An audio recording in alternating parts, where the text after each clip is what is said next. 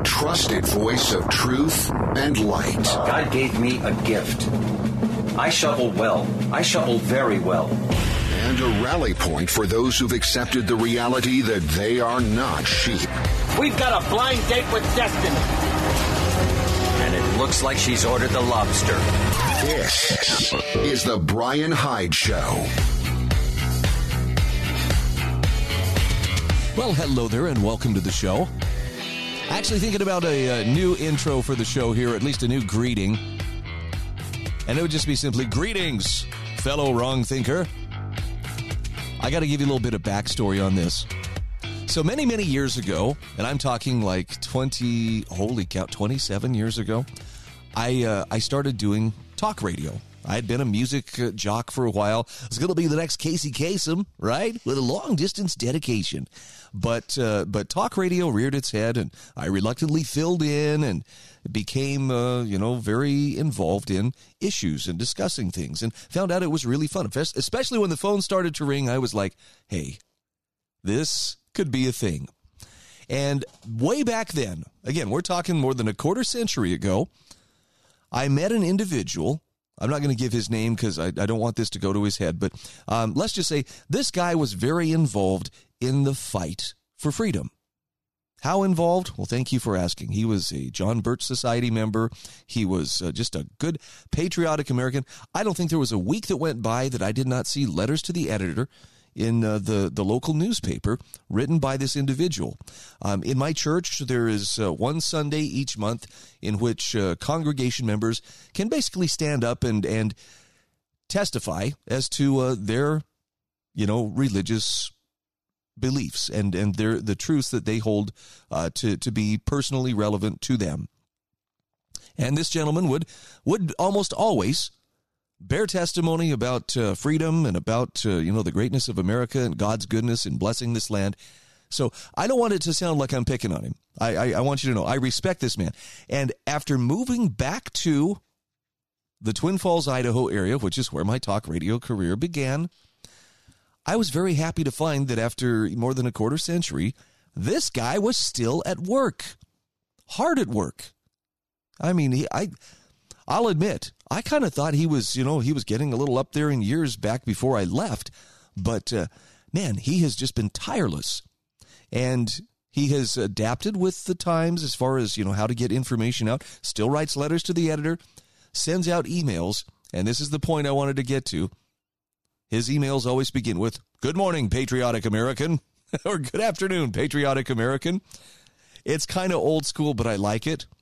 And I'm thinking that maybe I should be showing some love for the wrong thinkers out there.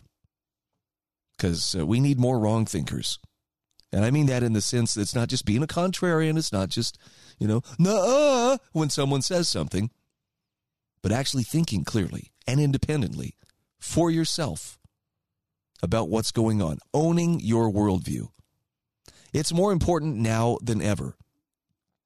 And, I saw a meme today that I thought really kind of summed this up beautifully. Just shows a couple sitting there staring apparently at their television, and it says no matter how long you look at the television, it's not going to tell you the truth. Think about that. You can't just passively sit back and expect somebody fill me with truth, somebody tell me what to think. I can't even do that for you. And I love to speak the truth, but you'd be very foolish to hang your hat on me and to think, well, if Brian says it, then obviously it must be true. I'm not going to mislead you. If let me put it this way. I will speak the truth as I best understand it, but I clearly don't have all the answers. So what I'm getting at is there's a responsibility that falls on every single one of us to go out there and sort fact from fiction. Now, it's time consuming. And I'm guessing you're probably a busy, productive member of society. So it's not like you have all the time in the world to just kind of sit around and study these things and discuss it with fellow philosophers and, who knows, maybe gesture to the sky and, hold your toga with one hand as you orate, to the masses. Ain't nobody got time for that, right? But the bottom line is you cannot have a clear and independent understanding of what's going on around you if you're not willing to do so. So thank you so much for being part of our audience. Thank you for being part of the growing segment of society that chooses to be wrong thinkers, that chooses to be slightly out of step with the mainstream. Not because we're better than them, but just simply because we understand that the battle for our mind is real. And I'm not here to tell you what to think. I'm just here to encourage you to think as clearly and independently as possible about the world around us.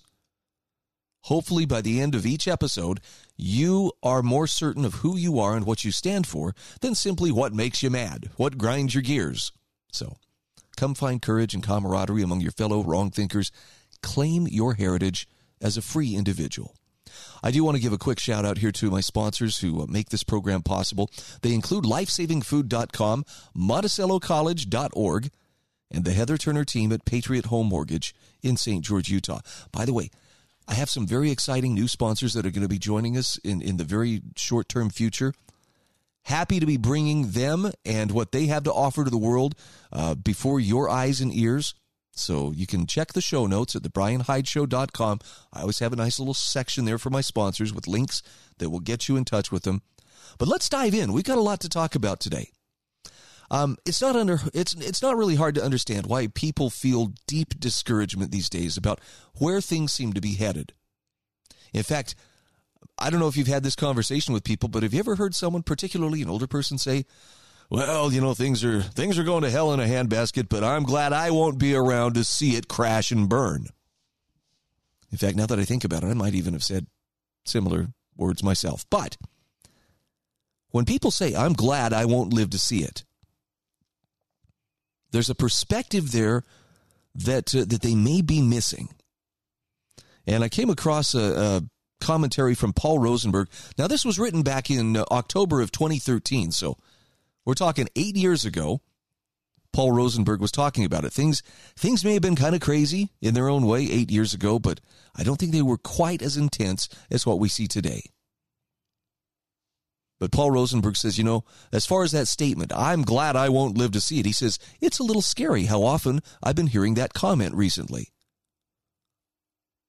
In fact, he gives a quote that appeared on a financial website that said, this is all going down to hell and we're all to blame for it.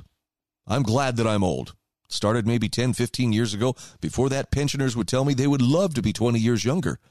Now they all say they're glad they aren't any younger and will soon be off this rock. End quote. Okay, that's not the most optimistic point of view, but at the same time, I kind of get where they're going. The uncertainty is real.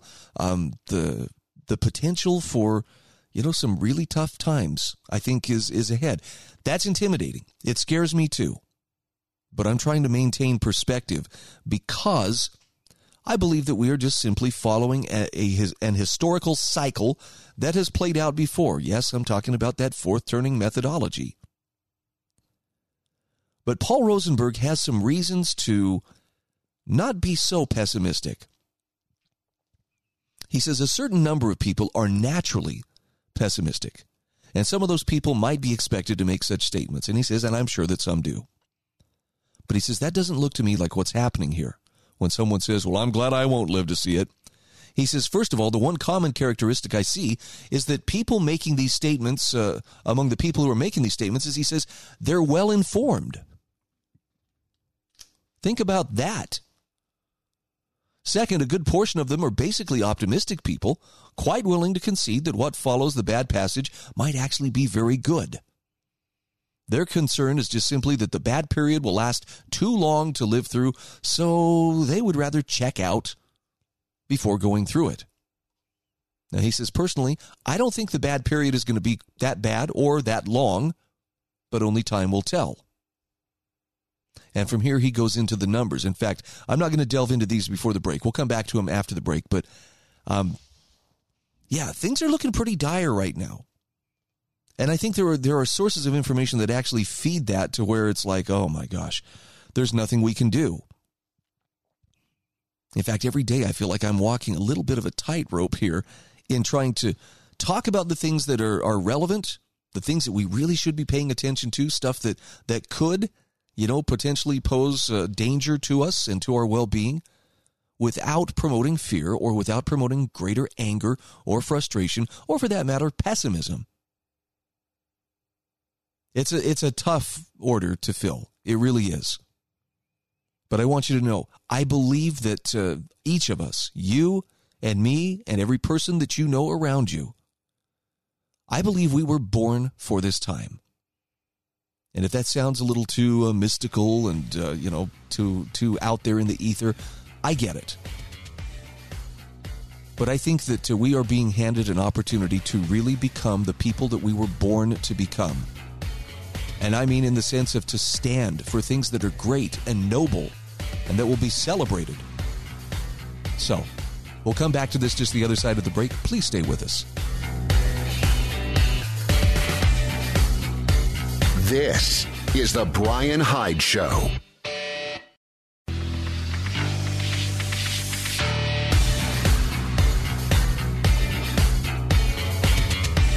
This is the Brian Hyde Show. And just like that, we are back. I do want to thank my sponsors, especially LifesavingFood.com. I have been a big believer in the peace of mind that comes from being prepared. Now, look, you cannot perfectly prepare for everything. I mean, an asteroid could hit the Earth and, my food storage is going to save me. No, probably not in that case. But knowing that you have stores of food upon which you can draw, whether it's through a time of, unemployment or some other, family catastrophe comes up, a major illness or major car repair. It's so good to have these resources to fall back on, and especially when you have things that you can count on being there and being edible 25 years after you buy them. This is the beauty of what ReadyWise food storage items are all about. Freeze-dried, dehydrated, just add water and you are good to go. And that's what you can get through LifesavingFood.com. Now, my listeners get a 20% discount when they use the coupon code HYDE at checkout. So if you'd please follow the link that I provide in my show notes at thebrianhydeshow.com, click on LifesavingFood.com, and just see if there's something there that could contribute to your peace of mind.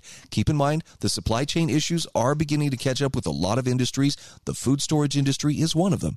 So it may take a month or more to fill those orders. Make the order anyway. Don't let yourself be caught unprepared.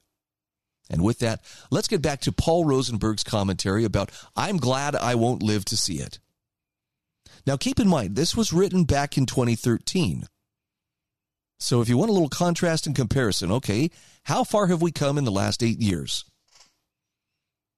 As of 2013, Paul Rosenberg wrote that right now the United States is in the hole something like $200 trillion. Now, he's including commitments that were owed in future years, but he says unless the system breaks, that's what they owe. That's really the number that we're dealing with. Businesses have to account for their debts that way. The total annual earnings of U.S. residents is about $13 trillion. That's only about 6.5% of what's owed. So this is what that debt load would have looked like when transferred to the scale of a typical American family. You make $50,000 per year. You owe $769,000, plus interest, of course. So good luck paying that off, especially because that $769,000 is laid on top of your mortgage, auto loans, student loans, and credit card balances. Those are the kind of numbers that the I'm glad I won't see it guys understand. They're looking at that and going, hey, these debts cannot be paid, and what happens when the system breaks could be very, very ugly. Now, of course, the problems aren't just financial. Paul Rosenberg says the entire ruling class of the world is out of control. Remember, this was 8 years ago, massively arrogant and certain to flip out at some point. So people who say, well, I'm glad I won't live to see it, fit into two camps. Number one is those who are older and who understand the breakdown process will last longer than they will. And they'll be glad to die before it gets really bad. The second group is those who expect to live long enough to make it through the collapse and into whatever comes next. Now, of course, a huge number of folks are oblivious and fit into neither one of these groups. They're the ones who will get run over by all of this just as they do every time. And Paul Rosenberg says, it's my opinion that the sharper and deeper the crash, the sooner it will be purged. The sooner we move through the welfare riots, shortages, the martial law phase, if the system breaks, he says, productive people are going to get a glorious, fresh start. On the other hand, if the system just declines, well, it could drag the entire culture in the direction of North Korea. But again, we shall see. Now, here's what's interesting. Thomas Jefferson despaired before the end of his life that the experiment that they had launched in the founding of America, the establishment of its Constitution, and the system that was given us by the founders, he despaired that it had failed. That's within his lifetime. I think he died in 1826. Paul Rosenberg says, as it turns out, my hero Thomas Jefferson was an early hope I don't live to see it guy, but what he was concerned about wasn't a currency collapse, but it was the destruction of self-government via a civil war. Because there are always smart guys who see it coming, though they're seldom listened to. Here's a passage from a letter Jefferson wrote to a friend in 1820 when he was quite old. Jefferson said, quote, I regret that I am now to die in the belief that the useless sacrifice of themselves by the generation of 1776 to acquire self-government and happiness to their country is to be thrown away by the unwise and unworthy passions of their sons, and that my only consolation is to be that I live not to weep over it. End quote. And Jefferson was right. 4 decades later, millions of Americans were convinced to grab weapons, march in lines, and butcher each other. Now, the end result of the American Civil War, aside from wholesale death and mutilation, was the states lost nearly all of their power to Washington, D.C. After that point, any claim of self-government was purely promotional fluff. If the states who created the Union couldn't maintain their rights, how would any individual stand against the beast on the Potomac? The Civil War, and Lincoln in particular, killed the America of Jefferson, Adams, Henry, and Payne. Now, Paul Rosenberg says, I'm glad the destruction didn't happen during Jefferson's lifetime. He didn't deserve that pain, and neither do the better old folks of our time. He says, I am convinced of this, however. The more that productive people understand what's happening, the faster the fall and reset will be. And listen to the advice he gives. Okay, what can you do about it? He says, start talking to your friends and neighbors. Add deeds to your words. Don't stop. Okay, let me offer what my meager interpretation of this is. Yes, we have some very serious challenges, and there is a ton of stuff that is out of our immediate control. But you and I can still be individual beacons of truth and light and understanding and wisdom as to why freedom matters, why the protection of our natural rights is such an essential part of our freedom. It's not that hard of a message to sell to people, but actions actually do speak louder than words in this regard. Because there are politicians who will stand up every single election season and they'll say the right words and people will swoon and they'll ooh and ah. Well, he really believes in freedom. He's really going to save us this time. Just keep in mind that most of the problems we're facing right now are political in their origins. And pouring more politics on top of it isn't going to fix it. It's like putting gas on a fire to try to put it out. Politics just adds fuel. It's not that the problems aren't real. They're real. They need to be solved. But there have to be better ways to go about solving those problems. And I'm not saying this like I have a bunch of inside information that, if only you knew what I know. But I am going to say this. I'm going to drop a big vague hint here. I am working with some individuals who are very much working to build what comes next. Meaning they are actively planning and working to have the answers that will take us safely through the next 50 years. And guess what? A lot of what they're suggesting is not, and then we'll have this government program and we'll just elect this person and put me in charge. It really comes down to understanding principles of self-governance and implementing those and solving problems at the lowest possible level community-wise rather than turning to a politician, hat in hand and begging them to come save the day. So yeah, I see the challenges. I feel the pressure too. And there's times where I'm like right on the brink of despair. But then I remember there are people who are very actively working on building what comes next. And I think with God's help, what comes next may actually be an improvement for what we have right now. That's not a very big order to fill, right? I've got a link to Paul Rosenberg's article in the show notes. Check it out at thebrianhydeshow.com. We'll be back in just a moment.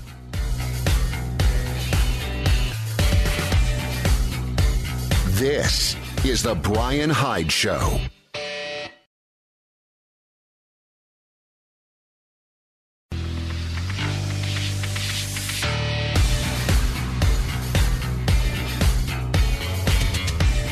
This is The Brian Hyde Show. All right, welcome back to the show. Please check out the show notes at thebrianhydeshow.com. You will find multiple articles linked there where you can dig a little bit deeper into some of the various topics discussed on this program. My goal is not to tell you what to think, but to give you some pretty good resources to work from and let you go out there and vet the information and figure out for yourself what it's all about. And I'm grateful for some of the resources for wrong thinkers that are available to us today. Carrie McDonald, who writes for the Foundation for Economic Education, is one of my most trusted resources. And I love her take on the battle over the amount of influence that parents may have on their child's school curriculum. You've noticed, of course, that's kind of an intensifying battle right now. And the Washington Post had an editorial recently that asserts parents have no right to shape their kids' curriculum. Isn't that interesting? Well, here is what Carrie McDonald says in response. She says, we shouldn't be too surprised that the ongoing exodus from public schools is leading those loyal to government-run schooling to go on the offensive. A new Washington Post op-ed is leading the charge, boldly declaring in its headline, parents claim they have the right to shape their kids' school curriculum. They don't. Now, the two authors, Jack Snyder and Jennifer Berkshire, clearly fear the collapse of public schooling if parents gain access to more education choices. So they're attacking parents for having the audacity to think they could actually make such choices. The authors sneer at parents for challenging experts like them who clearly know more about raising and educating children than any parent. Indeed, they scoff at political campaigns that tout parental rights and slogans that suggest parents matter. The writers further allude to ignorance of parents who might have misgivings about their children being taught such things as critical race theory in schools. The Post authors write, in framing our public schools as extremist organizations that undermine the prerogatives of family, conservatives are bringing napalm to the fight.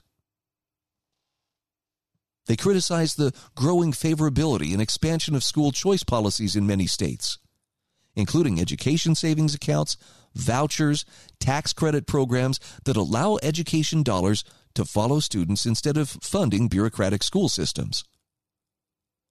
And Carrie McDonald says, it's understandable that they're on alert. Decentralizing education funding is something that nearly 3/4 of Americans now support. And she's got a link to the poll that seems to demonstrate this.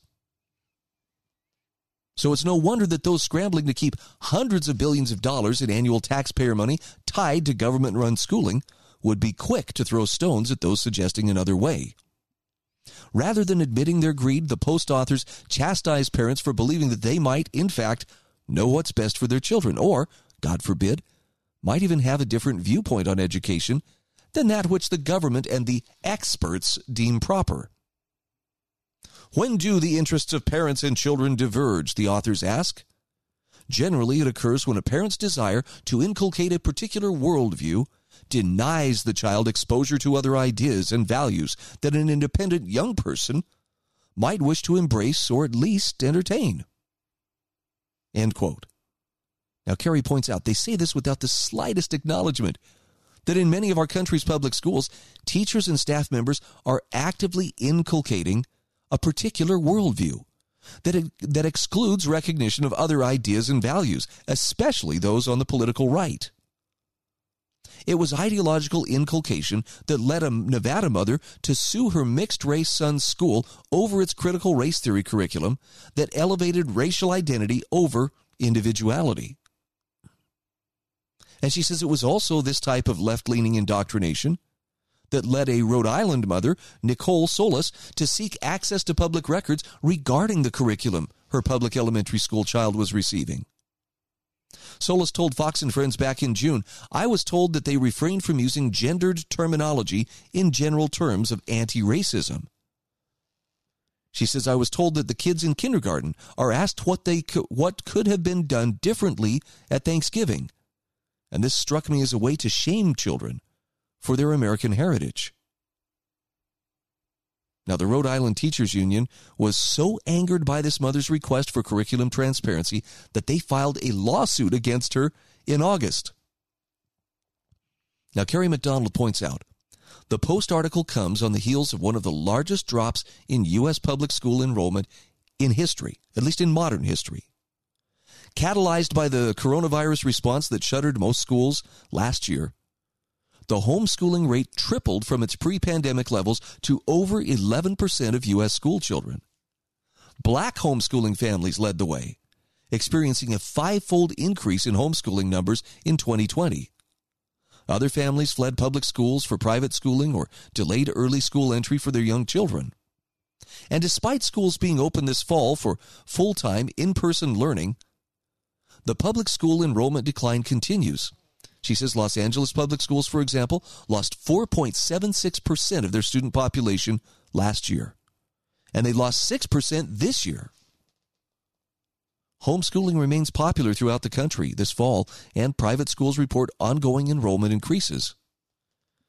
Carrie says the large number of families who've fled public schools for private education options in the last 18 months reveals that parents are more empowered than ever to find the best educational fit for their children. They're no longer satisfied with assignments. Parents want choices. The Post authors decry these choices, saying conservatives want a privatized system, one in which families, not taxpayers, would bear the cost of education. And governance would happen through the free market rather than democratic politics. Now, she says the free market expands choices in education, offering variety, personalization, and entrepreneur-led innovation, just as it does in all other sectors of the economy. Families have diverse needs and preferences, and one-size-fits-all government-run schooling doesn't meet all of those needs or satisfy all of those preferences.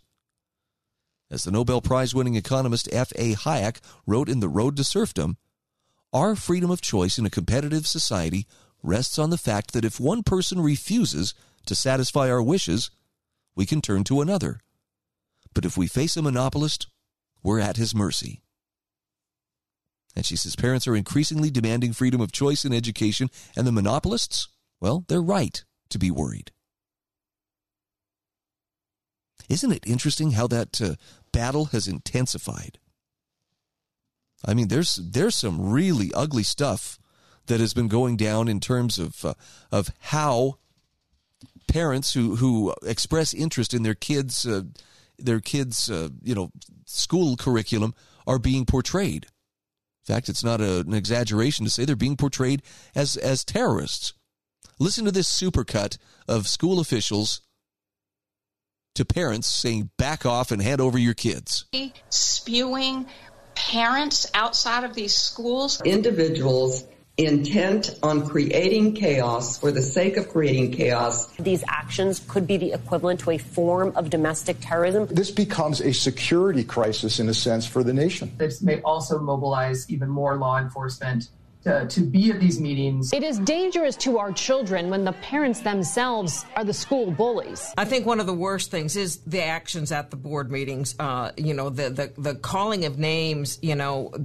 Tyrant, Marxist, communist. We've never seen anything like we're seeing at these school boards now. What on earth has happened in this country? Sometimes they're not even talking; they are yelling and creating chaos. Things have become so scary at these meetings. I don't think parents should be telling schools what they should teach. New laws may be necessary. There's always the possibility that people will face criminal prosecution for this kind of conduct. The FBI and federal law enforcement is tailor-made for that kind of national level coordination with state and local police. The Attorney General has put out a letter. They will take actions they take. What does it mean that something that is generally boring and neutral, like a school board meeting, has become a locus for violence? You look at the rage, the anger, you think, what is this doing to the children in those homes and their mental health? We have a board of ed working with the local school boards to determine the curriculum for our schools. You don't want parents coming in every different school jurisdiction. And they want to shut down our schools and, move kids over to charter schools and private schools without the oversight of the state. And that's wrong. Wow. I mean, well, okay, I got to give them credit. At least they're being open there. But they seem to be forgetting one really crucial factor. Whose children are they? And I know that they're well, what do you think these kids are, Brian? Are they the parents' property? I wouldn't call them a piece of property, but it seems like these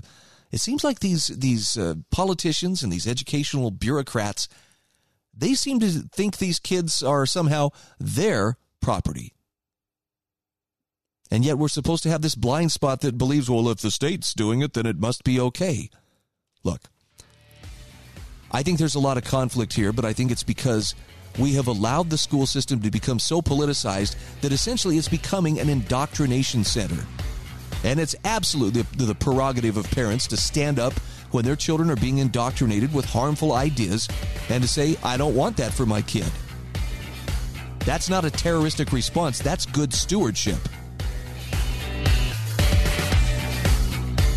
This is the Brian Hyde Show.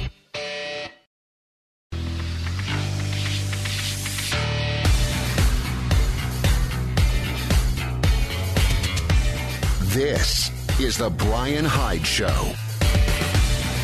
All right, welcome back to the show. A quick shout out here to the Heather Turner team at Patriot Home Mortgage in St. George, Utah. Look, if you are lucky enough to be moving to the great state of Utah, and there are a ton of people making their way into the Beehive State right now, first of all, congratulations, but good luck, too, on finding a home. The real estate market has been incredibly busy, red hot is about the mildest description I can come up with.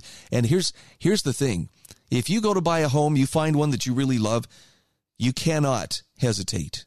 You better have your financing squared away right then and there, or it's going to be gone before you can turn around. This is where the Heather Turner team at Patriot Home Mortgage comes in. Heather has been helping people for decades. She knows what the lenders need, she knows what the borrowers need, and she can make this happen when time is of the essence. Now, you can call Heather at 703-4522. That's area code 435-703-4522. Her office is at 619 South Bluff Street in St. George. Heather's NMLS ID is 715386, and Patriot Home Mortgage is an equal housing opportunity lender. So in the last segment, we were talking about parents being seen and in some cases considered possible domestic terrorists for standing up for their kids and standing against some of the things that are being taught in their kids' schools. That's kind of an escalation. And the fact that you have federal law enforcement mobilizing to address the threat of parents disagreeing with the imposition of various far-left social justice programs in their public schools, well, that's more than just a little disturbing. Got a great article here from Mark R. Schneider. This is from AmericanThinker.com. And the title is, Are Parents a National Security Threat? So if you've been hearing bits and pieces about this but wanted to know, okay, how bad is it really? Mark Schneider breaks it down really well here. He says, in case you've not heard, the United States Department of Justice has mobilized against a new and unprecedented threat of criminal conduct facing the nation. So grave is this menace that the FBI has marshaled the National Threat Operations Center, the DOJ's Criminal Division, National Security Division, Civil Rights Division, and Executive Office for U.S. Attorneys, the FBI, the Community Relations Service, and the Office of Justice Programs. Holy team of bureaucrats, Batman! Now, Mark Schneider says, what has provoked such a massive federal response? Is it the mass infiltration of our southern borders, cartel criminal enterprises, child sex traffickers, Antifa-inspired riots in our inner cities, or the biggest jump in American homicide rates in 60 years? Sorry, but none of these actual woes are considered sufficiently serious for such sweeping federal action. It's taken something far more ominous: parents of school-aged children. Specifically, the DOJ is worried about vocal parents at school board meetings upset over critical race theory indoctrination being imposed on their kids at public schools. It's true. He says all of this was outlined in a release from the DOJ's Office of Public Affairs and a memorandum from Attorney General Merrick Garland. Now, supposedly the DOJ's action was prompted by a letter addressed 5 days earlier to President Biden from the National School Boards Association, citing what it claimed were acts of violence against interstate commerce by angry parents. Such heinous action, said the NSB, could be the equivalent to a form of domestic terrorism, which required a coordinated federal response. And the NSBA also urged assistance from the U.S. Department of Homeland Security, the U.S. Secret Service, and the U.S. Postal Service to intervene against threatening letters and cyberbullying attacks. Finally, it urged that federal law enforcement mount Patriot Act investigations against these ostensible parent terrorists. Now, by way of reminder, Congress enacted the Patriot Act after 9/11 to stop future foreign terrorist attacks from happening on American soil. And it defines terrorism as unlawful acts of violence or acts dangerous to human life intended to intimidate or coerce a civilian population or to affect the conduct of government by mass destruction, assassination, or kidnapping. So Mr. Snyder asks, does the shoe fit? The NSBA letter cited nothing even close to the actual incidents of domestic terrorism, let alone conduct warranting investigations under the Patriot Act. What it did describe were examples of either trespass or disorderly conduct and some angry emails. Notwithstanding, the Biden administration and its compliant DOJ went all in. In less than 5 days from the receipt of the NSBA's letter, the DOJ had analyzed, crafted, and issued its response acceding to all of the NSBA's requests. Now, Schneider says if that seems fishy, well, it probably is. Indeed, it appears that the DOJ was just waiting for the right cause celeb to launch an already prepared legal broadside against parents. Did the NSBA letter serve as the planned pretext?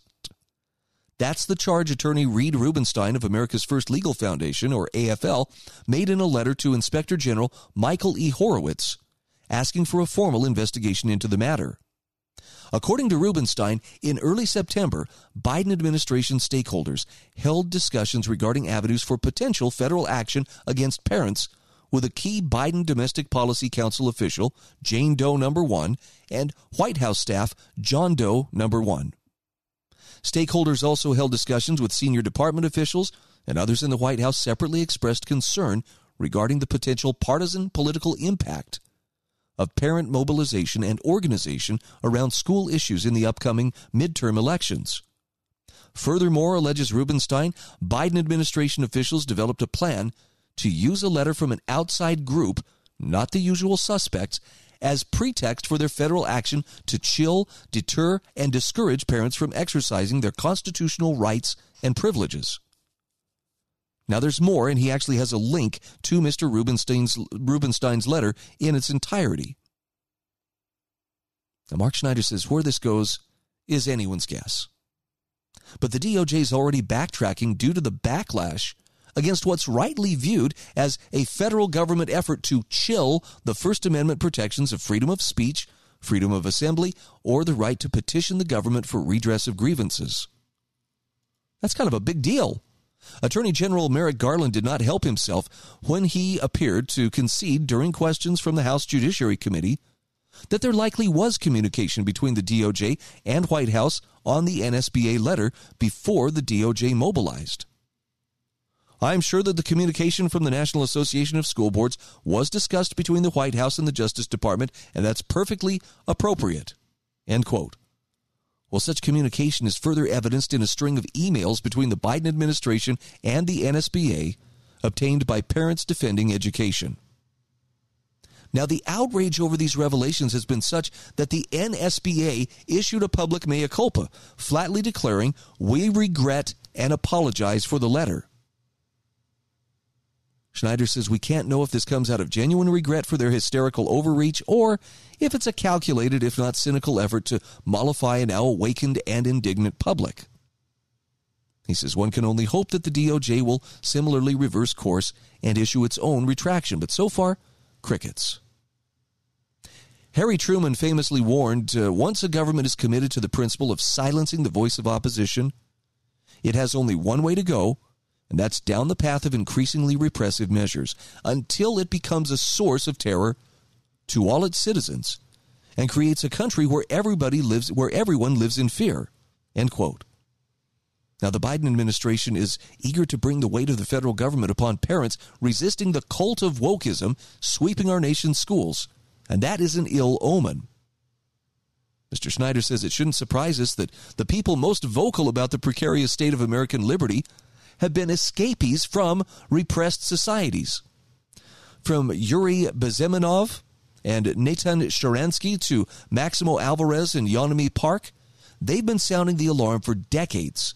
Add to this Xi Van Fleet, a mother and survivor of Mao's Cultural Revolution, who warned the school board in Loudoun County, Virginia, of the divisive similarities between critical race theories, Mao's thought police. Soviet dissident and Nobel Prize winner Alexander Solzhenitsyn lamented similarly over America's decline. At an address given at Harvard 43 years ago, he warned a decline in courage may be the most striking feature that an outside observer notices in the West today. The Western world has lost its civic courage. Now, as with most prophets, Solzhenitsyn was mostly ignored. Yet if there's still hope for America today, it's coming from the very kinds of people the Biden administration seems most ready to silence. That would be parents acting upon the God-given instinct to protect the lives entrusted to them from the predations of those who mean them harm. I mean, if you're a parent, I'm guessing you probably take this kind of stuff pretty seriously. Don't be intimidated by the name-calling or the label applying. Those are your kids. You are answerable to your Creator for how they are raised. This is the Brian Hyde Show.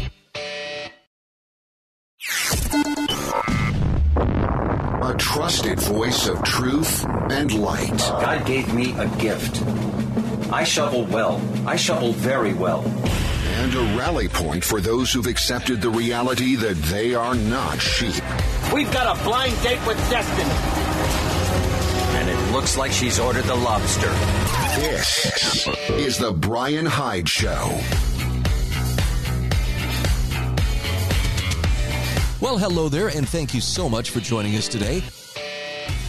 This is a little get-together that I hold on a regular basis to share some solid information, principle-based information that hopefully takes you far beyond the shouted bumper sticker slogans that seems to dominate a lot of political discourse these days. In fact, longtime listeners to this program will note and attest that this is a decidedly non-political show. Even though we do talk about political issues from time to time, it's never from the standpoint of rah-rah red team or rah-rah blue team. Because it turns out more often than not, red team and blue team are just different sides of the same tyrannical coin. Along with the fact that it seems like everything that gets politicized becomes a power struggle at some level. Hey, I'm glad you're part of our audience, though. I've got some lovely show notes you can check out at thebrianhydeshow.com. It's a great way to do further research on some of the different topics that come up. And I have great sponsors who make this possible on a daily basis, including MonticelloCollege.org, LifesavingFood.com, and the Heather Turner team at Patriot Home Mortgage, located in St. George, Utah. Got some exciting sponsors that are going to be joining us in the very near future, and I hope you'll be listening and patronizing them. Look, I'm not telling you, hey, you need to drop everything you're doing and go buy something from these people right this second. But I'll tell you that these are good people They believe in the principles that really make life worth living. And I recommend them to you as businesses that you can trust, products and services that you can trust. If you don't need them right now, maybe drop them a line and just let them know that their message is reaching your ears. So let's begin with one of the biggest favors you can do for your children, and that is to teach them to think clearly and independently. Now, this is kind of there's a little bit of danger involved here, because do I want my kids to really question everything that I say? And I know as a parent, it can be like, gosh dang, my kid wants to argue with me on everything. But yeah, I would rather have a kid who argues and who stands up for his or her rights than one who just meekly bows their head, yes, whatever. I'll just go along. Annie Holmquist has a terrific piece about teaching children to recognize propaganda. And what this comes down to is it's teaching your kids to sort fact from fiction. She says when the pandemic hit, school went online and learning seemed to be thrown to the wind. As the pandemic stretched on, many teachers were loath to return to the classroom because of apparent COVID fears. Parents began to question whether teachers were really concerned about or eager to foster their children's learning, especially as they could see the learning loss that was happening, or rather learning that the learning rather wasn't happening at all. Now, such fears were groundless, according to Cecily Mayart-Cruz, head of the powerful United Teachers Los Angeles Union. Mayart-Cruz scoffed at the idea of learning loss in a recent interview with with Los Angeles Magazine, claiming, quote, "It's okay that our babies may not have learned all their times tables. They learned resilience. They learned survival. They learned critical thinking skills. They know the difference between a riot and a protest. They know the words insurrection and coup," end quote. Now, Annie Holmquist says, to the discerning reader, it's apparent that Mayart-Cruz could have stated the above much more succinctly by saying, our babies learned propaganda. And in fact, they have been learning that propaganda for many years. Unfortunately, we looked away, convincing ourselves that such propaganda was just in big districts like Los Angeles or New York or Chicago, not in our own local middle American neighborhoods. She says, for years we kept our children in those schools, convincing ourselves they were safe, that their teachers and the curriculum they were studying were teaching them good things, that those good things would prepare them for living in a free world, able to embrace truth and recognize error immediately. Well, she says, given the accelerated rate of deception in society, it now seems clear that the schools indeed didn't prepare children to recognize propaganda. Instead, they were the ones that fed propaganda to children hook, line, and sinker. Late author and historian Richard Weaver observed this phenomenon in a 1955 essay entitled Propaganda. It's tempting to say that the only final protection against propaganda is education, Weaver said, but he said the remark must be severely qualified because there is a type of education which makes people more rather than less gullible. He says most modern education induces people to accept too many assumptions. On these, the propagandist can play even more readily than on the supposed prejudices of the uneducated. It's the independent, reflective intelligence which critically rejects and accepts the ideas competing in the marketplace. Education to think, rather than mere literacy, should be the prime object of those seeking to combat propaganda. Isn't that a beautiful quote? Now, Annie Holmquist says regardless of whether our children go to private, public, or even homeschool, they will inevitably be exposed to propaganda. So how do we educate our children and ourselves in the process to think and wield the sword against the enemy, this enemy? Well, she says a few ideas come to mind.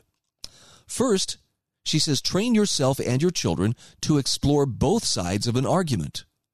For example, if you think the election was stolen, examine the arguments of those who agree with you, but look also at the sources claiming to debunk such alleged conspiracy theories. Likewise, she says, if you think the COVID vaccine is perfectly safe and can't understand why people won't take it, dig into some of the scientific studies and testimonies of those who have a wary view of it. Knowing what the opposition is saying will strengthen your own arguments and make it more difficult for people to accuse you or your children of just simply being narrow-minded. Second, she says, look for logical fallacies in the information coming out of the television, the classroom, and the internet. The Fallacy Detective by Nathaniel and Hans Bludorn is a fun way to introduce children to this subject. Once these fallacies are learned and digested, she says, create a game by seeing how many fallacies your family can spot in a news report or a politician's speech. Finally, Annie Holmquist suggests expose children to the wisdom of the past. Just as those trained to detect counterfeit never accept fake money, but only the real thing, so we must only give our children good, high-quality reading material. Many of the books written today are filled with fluffy, politically correct drivel. But often books written in the past are filled with messages promoting traditional values and solid character. Place these latter books in the hands of your children, and they'll soon sniff out and reject woke material. Most modern education induces people to accept too many assumptions, Weaver said. Well, Annie Holmquist says, buck the trend and actively ensure your children reject the propagandistic assumptions they're taught at school and in society. Now, I want to take this just one step further, and I'd like to beat the drum for just a moment here about the value, first of all, of self-study. I had the chance over this last weekend to visit with my biological dad, and one of the things that I found extremely admirable about him is he has a true study in his home. He worked within a university library system. I mean, he's a very well-educated, very well-read individual. And so it was kind of neat to see, first of all the books that he had around his home. But when he showed me his study, I was like, you know what? This is such an improvement to the man cave, with the air hockey table and the big screen TV and a bar and, all the cool doodads, of how to entertain yourself in your leisure time. But that habit of self-study is essential to any people who want to be free. And I'm not just talking about you should be reading political philosophy every time you have a spare moment. That's important too. But you need to be you need to be reading your scriptures. If you're a person of faith, you need to be in touch with history. And yeah, you should expose yourself to, for instance, the great books of Western civilization. Now, if you're like me, the first time you crack open one of those books, the first realization you're going to have is, this stuff is way over my head. That's okay. The way you become a more clear and independent thinker is by exposing yourself to things and to ideas that are over your head, that require effort to understand and to put into action. You might break a sweat. I know I have multiple times trying to read these books that were above my understanding. But I've noticed something. As you persist in your efforts, as your understanding grows, your ability to sort fact from fiction grows as well, because you're training your thinking. Just a little something to consider. This is the Brian Hyde Show.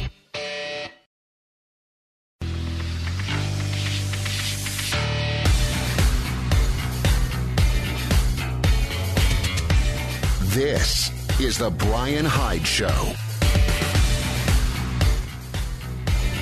Welcome back to the show. Okay, I've got something truly controversial to send your direction. I was going to apologize in advance, but I think I'll send it first and then maybe apologize later. So here's a question for you. What if the right speed limit is really just how fast you're willing to drive? See? Did you see those knees jerk, right around the room? Wow, what? What are you talking about? Eric Peters from EPAutos.com has a very interesting take on speed limits. And it's going to make some people uncomfortable. Other people may be nodding vigorously in agreement. But I like what he says here. And whether you agree or not, this is a perspective worth considering if just to have a more well-rounded understanding of speed limits. Eric Peters says, people will never agree what the speed limit should be, which you'd think would raise questions about why there are speed limits at all. He says it's an odd business, this top-down imposition of one size fits all, when it's obvious it fits almost no one.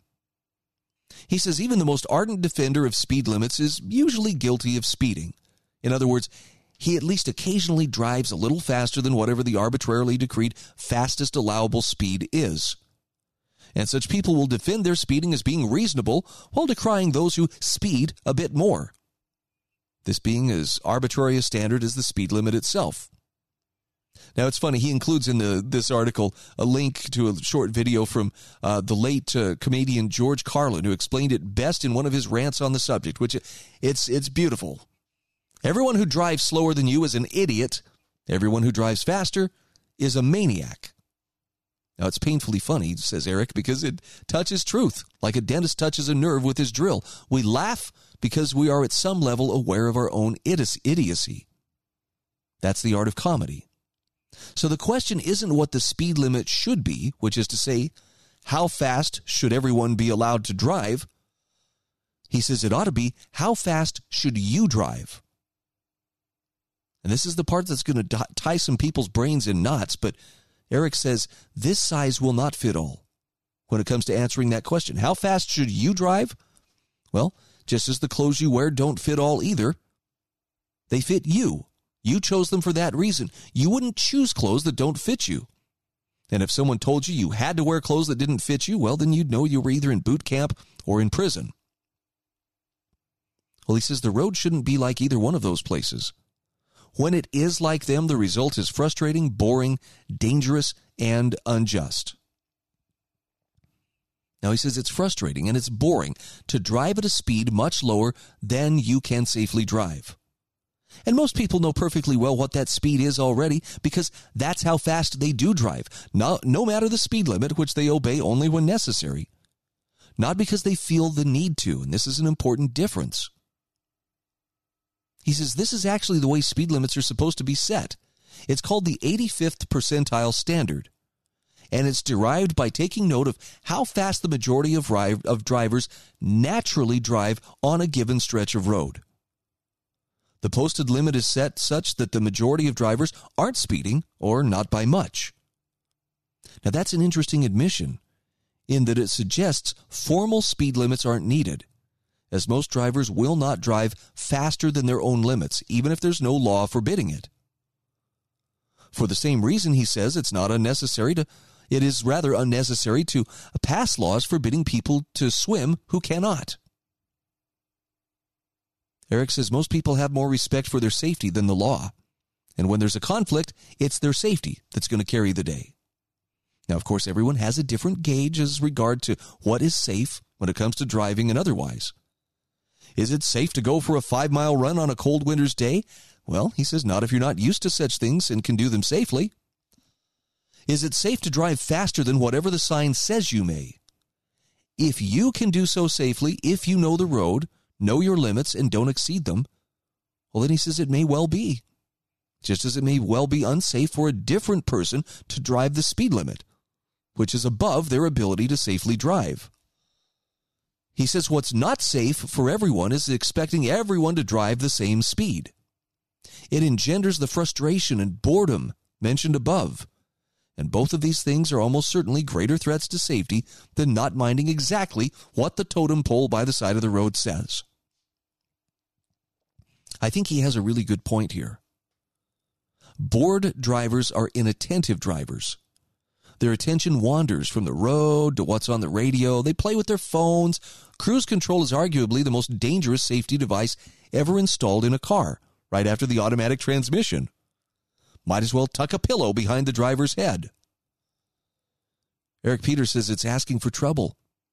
For when attention is needed, as in right now, it often takes a vital moment or two for the non-attention paying driver to refocus it, by which time it's already often too late. Now, it's difficult to fall asleep when you're occupied, as when actually driving. you necessarily focus on what you're doing when you're driving at a speed that's not boring, because it is the speed you can drive when half asleep. Using your legs to steer. Driving faster is safer for you. Punishing you for it makes about as much sense as punishing someone who works out, because he's in better shape than people who don't work out. Now, it's also frustrating, another dangerous thing. Arbitrary speed limits result in inconsiderate driving. Drivers who won't yield to faster moving traffic. After all, they say, I'm doing the speed limit. The result? Increased tension generally, also tailgating and swerve passing. Neither the former nor the latter is justified any more than obstructing faster moving traffic, but the point is that mindless reference to the speed limit is what lays down the conditions leading to both. Eric Peters says these conditions would largely dissipate if, rather than mindless obedience to speed limits, people practiced mindfulness and adjusted their driving to syncopate with the ebb and flow of traffic. But the most destructive consequence of one-size-fits-all is arguably the injustice of the thing, of punishing people with tickets and insurance premiums jacked up on the basis of such tickets, for nothing more than speeding. By equating this with dangerousness, which is silly, and everyone knows it, they just disagree over the threshold at which speeding becomes dangerous, as well as unjust by any fair standard. Because it's fundamentally unjust to punish people when they haven't harmed other people. Now, Eric says whether you feel they might have and regard that as sufficient is monstrously unjust, because the principle behind it opens Pandora's box to punishing people for any harm someone else feels they might cause. So he says by now everyone who's still thinking straight, or even just thinking at all, ought to be able to see the danger of that, which far exceeds the danger of me driving faster than you feel comfortable driving, or the other way around. I know, and I have friends who are, like highway patrolmen and so forth, that perhaps they would disagree with this. Talk to somebody, though, who drives for a living. Truckers, somebody who's behind the wheel a lot, delivery people. Most of them will tell you that the speeding driver or the person who is going faster than the rest of traffic isn't necessarily the one who's making things more dangerous. As one trucker put it years ago, I was having an on-air argument with my co-host, who was at that time very much of the soccer mommy mentality. And, those speed limits are there. They're supposed to be obeyed, and they're protecting people from those speed demons who are out there making our lives more dangerous. And I maintained it's not the speeder you got to worry about. It's the person who's driving slow. They're the ones forcing everybody else to adapt and adjust to their actions. And a trucker called in and he said, here's the thing about the speeders. They're gone. They pass you and they are gone, and it's just not a big deal. But it's the slow driver, the inattentive driver, the lollygagger, the Sunday driver. That's the one you got to watch out for, because they're the one who slows people down, backs up long lines of traffic, and then is oblivious to it.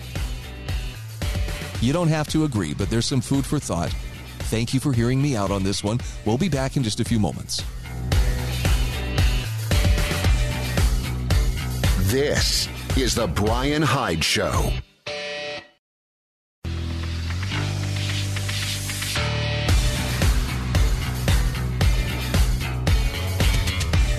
This is the Brian Hyde Show.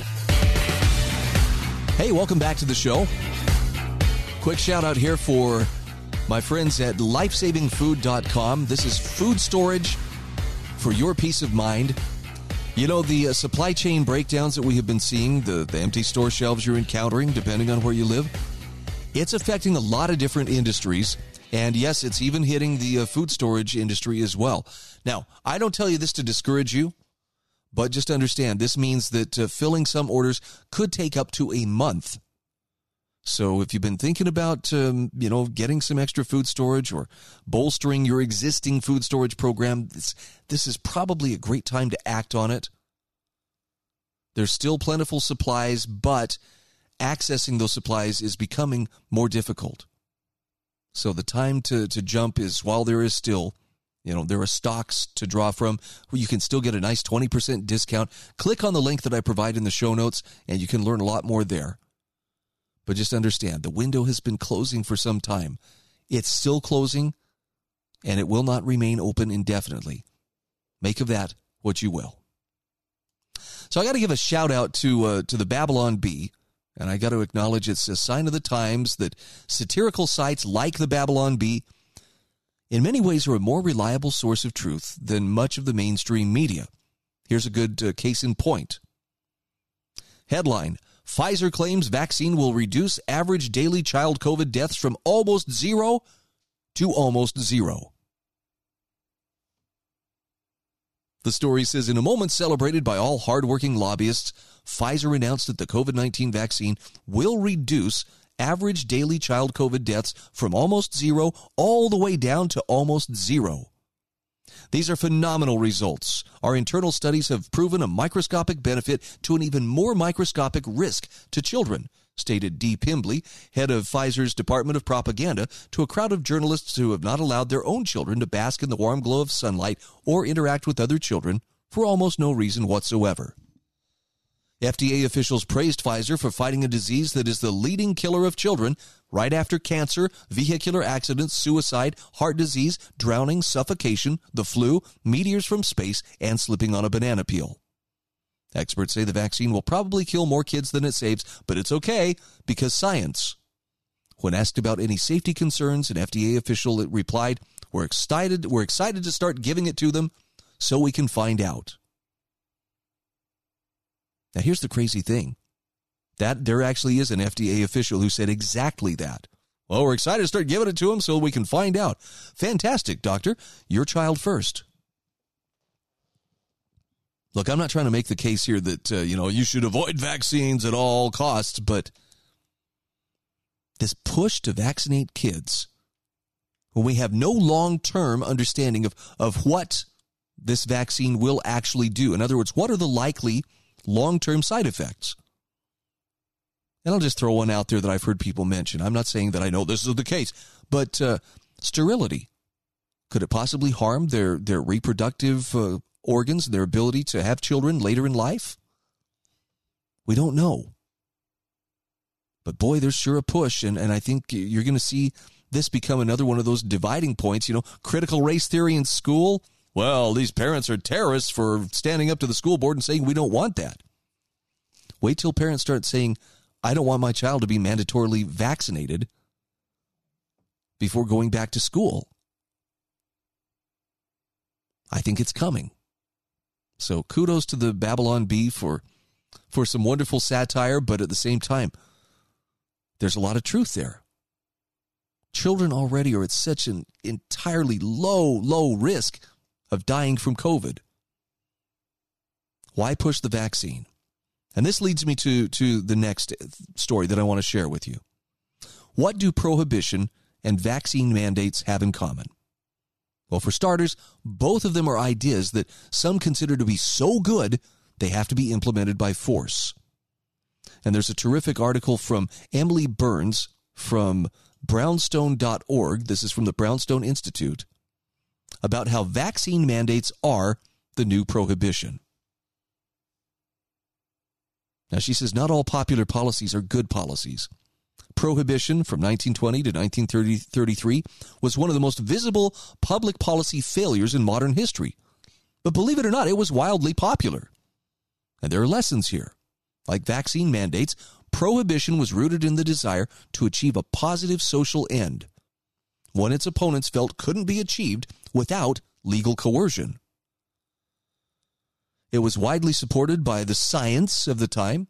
The goal of prohibition was not to reduce drinking per se. Its goal was to reduce problems deemed to be caused by drinking.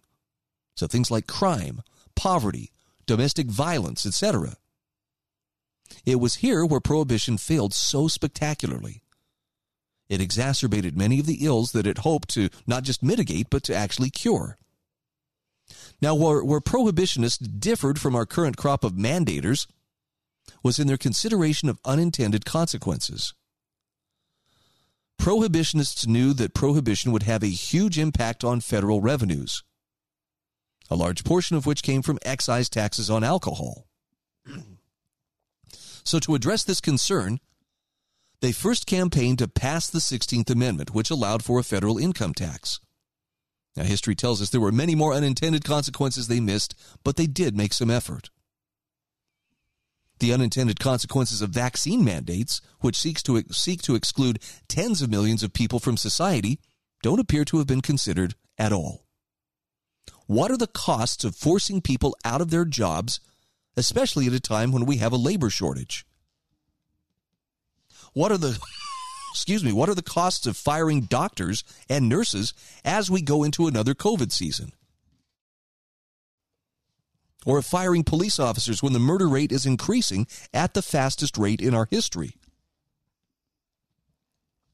What are the costs of excluding large swaths of the population from restaurants and other entertainment venues? Are those costs exacerbated when they're borne disproportionately by minorities who are vaccinated at lower levels than their white counterparts in every state in the U.S., especially in Massachusetts? Emily Burns says the state of our current debate means that these questions and many more are simply not being asked. She's got some interesting charts and graphs in this story as well, so if you want to click on the link, this is well worth your time to follow. More troubling, she says, is that if enacted, these mandates are unlikely to have any impact at all on the goal they seek to achieve, which is stopping coronavirus transmission.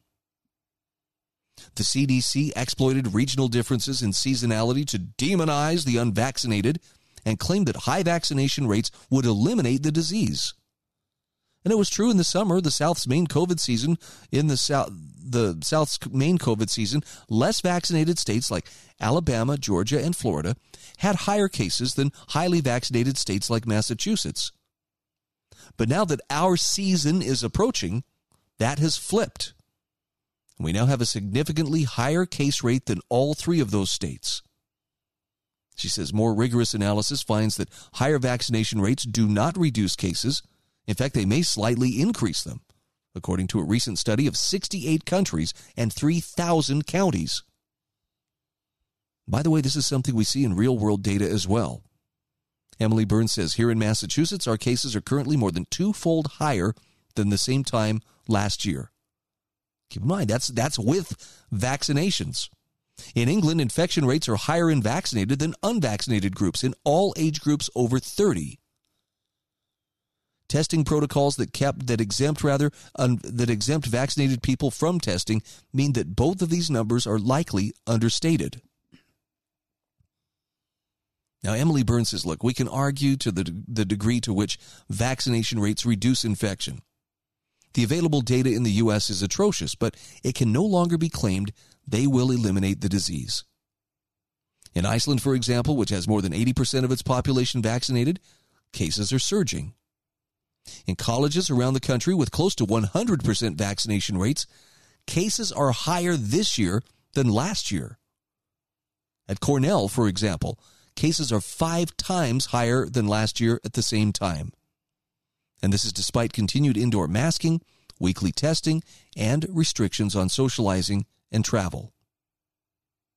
And in addition, we have experience with other non-sterilizing vaccines, in other words, vaccines that don't stop infection. And in no case has a disease been eradicated with such a vaccine. So, for instance, the chickenpox vaccine is a non-sterilizing vaccine.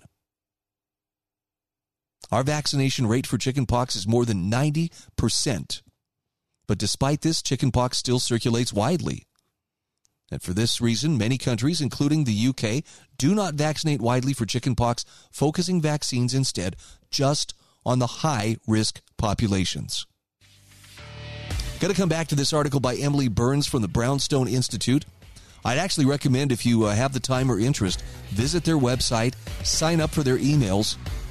Some very solid, well-researched information available to you on a very regular basis. And they've been one of the better sources to turn to in terms of good COVID information.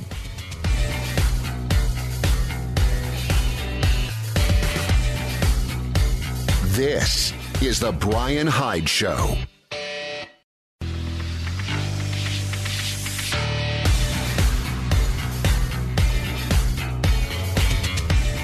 This is the Brian Hyde Show.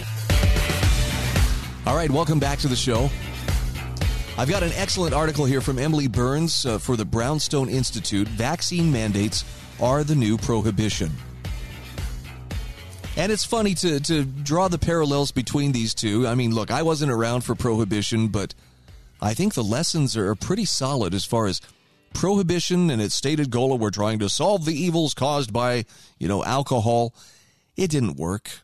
People found a way. In fact, if you look at the murder rate, the violent crime rate during the time that Prohibition was in force, it spiked. Why would that be? And it dropped after Prohibition was repealed. How could that be? And the answer is, well, Prohibition artificially made it more difficult for people to get their hands on alcohol. The demand was still there. There was still a market for intoxicating spirits. And with a legally accessible way to get your hands on, your beer, your wine, your liquor, organized crime stepped up. Why not? That artificial scarcity means that prices would artificially rise as well. And so the gangsters fought over whose territory, this would be for supplying that liquor to the crowds that wanted it. I mean, it's the same reason that drug dealers kill each other over who gets to sell crack out there on the street corner. Prohibition went away, and I don't know. The alcohol still does damage. It still, causes physical harm. It can cause societal harm. But you don't see beer truck drivers shooting it out over which store gets to carry their particular brand of beer. There's a pretty good lesson in that. It puts the responsibility back on the people to decide what they will do, what they will consume, what their behavior will be. And for the record, I think people should be held strictly accountable for their behavior. Someone gets drunk and disorderly, they ought to be held accountable for it. They get drunk and cause harm behind the wheel, absolutely, they should be held accountable for it. Prohibition just sought to prevent it, to put in a preventive law that would keep that from happening by making it illegal for them to access something, even if they were to use it responsibly. So let's bring it back to Emily's comments on the vaccine mandate. She says a mandate this draconian can surely only be considered where there is unequivocal public benefit. In other words, if you're going to force people to take the vaccine, you better be able to show the public benefit. But that bar has not been met here. In fact, she says not even close. In an evolution typical of our new upside-down world, vaccinated people who are protected from COVID-19 by virtue of their vaccines are now being told they need to be protected from unvaccinated people. Now, that there's copious data available to refute this statement is unimportant, because the goal here isn't to provide useful public health advice. The goal is to stoke fear and resentment until it reaches a pitch of righteous indignation. And again, here's an interesting parallel. This was tried during Prohibition, and it helped to fuel the rise of the KKK. Given the lower vaccination rates in Black and Hispanic communities, one might think that this would raise a red flag or two. Emily Burns says, occasionally we hear that even if vaccination doesn't reduce cases, we still need to force people to be vaccinated to avoid hospitals from being overwhelmed. This is another red herring. Our hospitals were not even close to being overwhelmed during last year's winter wave without a vaccine. During our winter peak, COVID patients occupied fewer than 13% of all beds, and staffed beds were reduced by 11%. Not exactly an action you would take if you were feeling overwhelmed. Our ICUs were so overwhelmed, they felt the need to reduce staffed beds by 30%. Now, Emily Burns says, we'll likely have a significant winter COVID surge. That should be the lesson of the summer. That even with high levels of vaccinations among vulnerable populations, cases, hospitalizations, and deaths can still surge. In fact, we're already seeing this in Europe. She says we should be preparing for this, not pretending it won't happen due to our state's high vaccination levels. For instance, she says in Massachusetts, we currently have 50% more COVID patients hospitalized than the same time last year, and the deaths are roughly equal.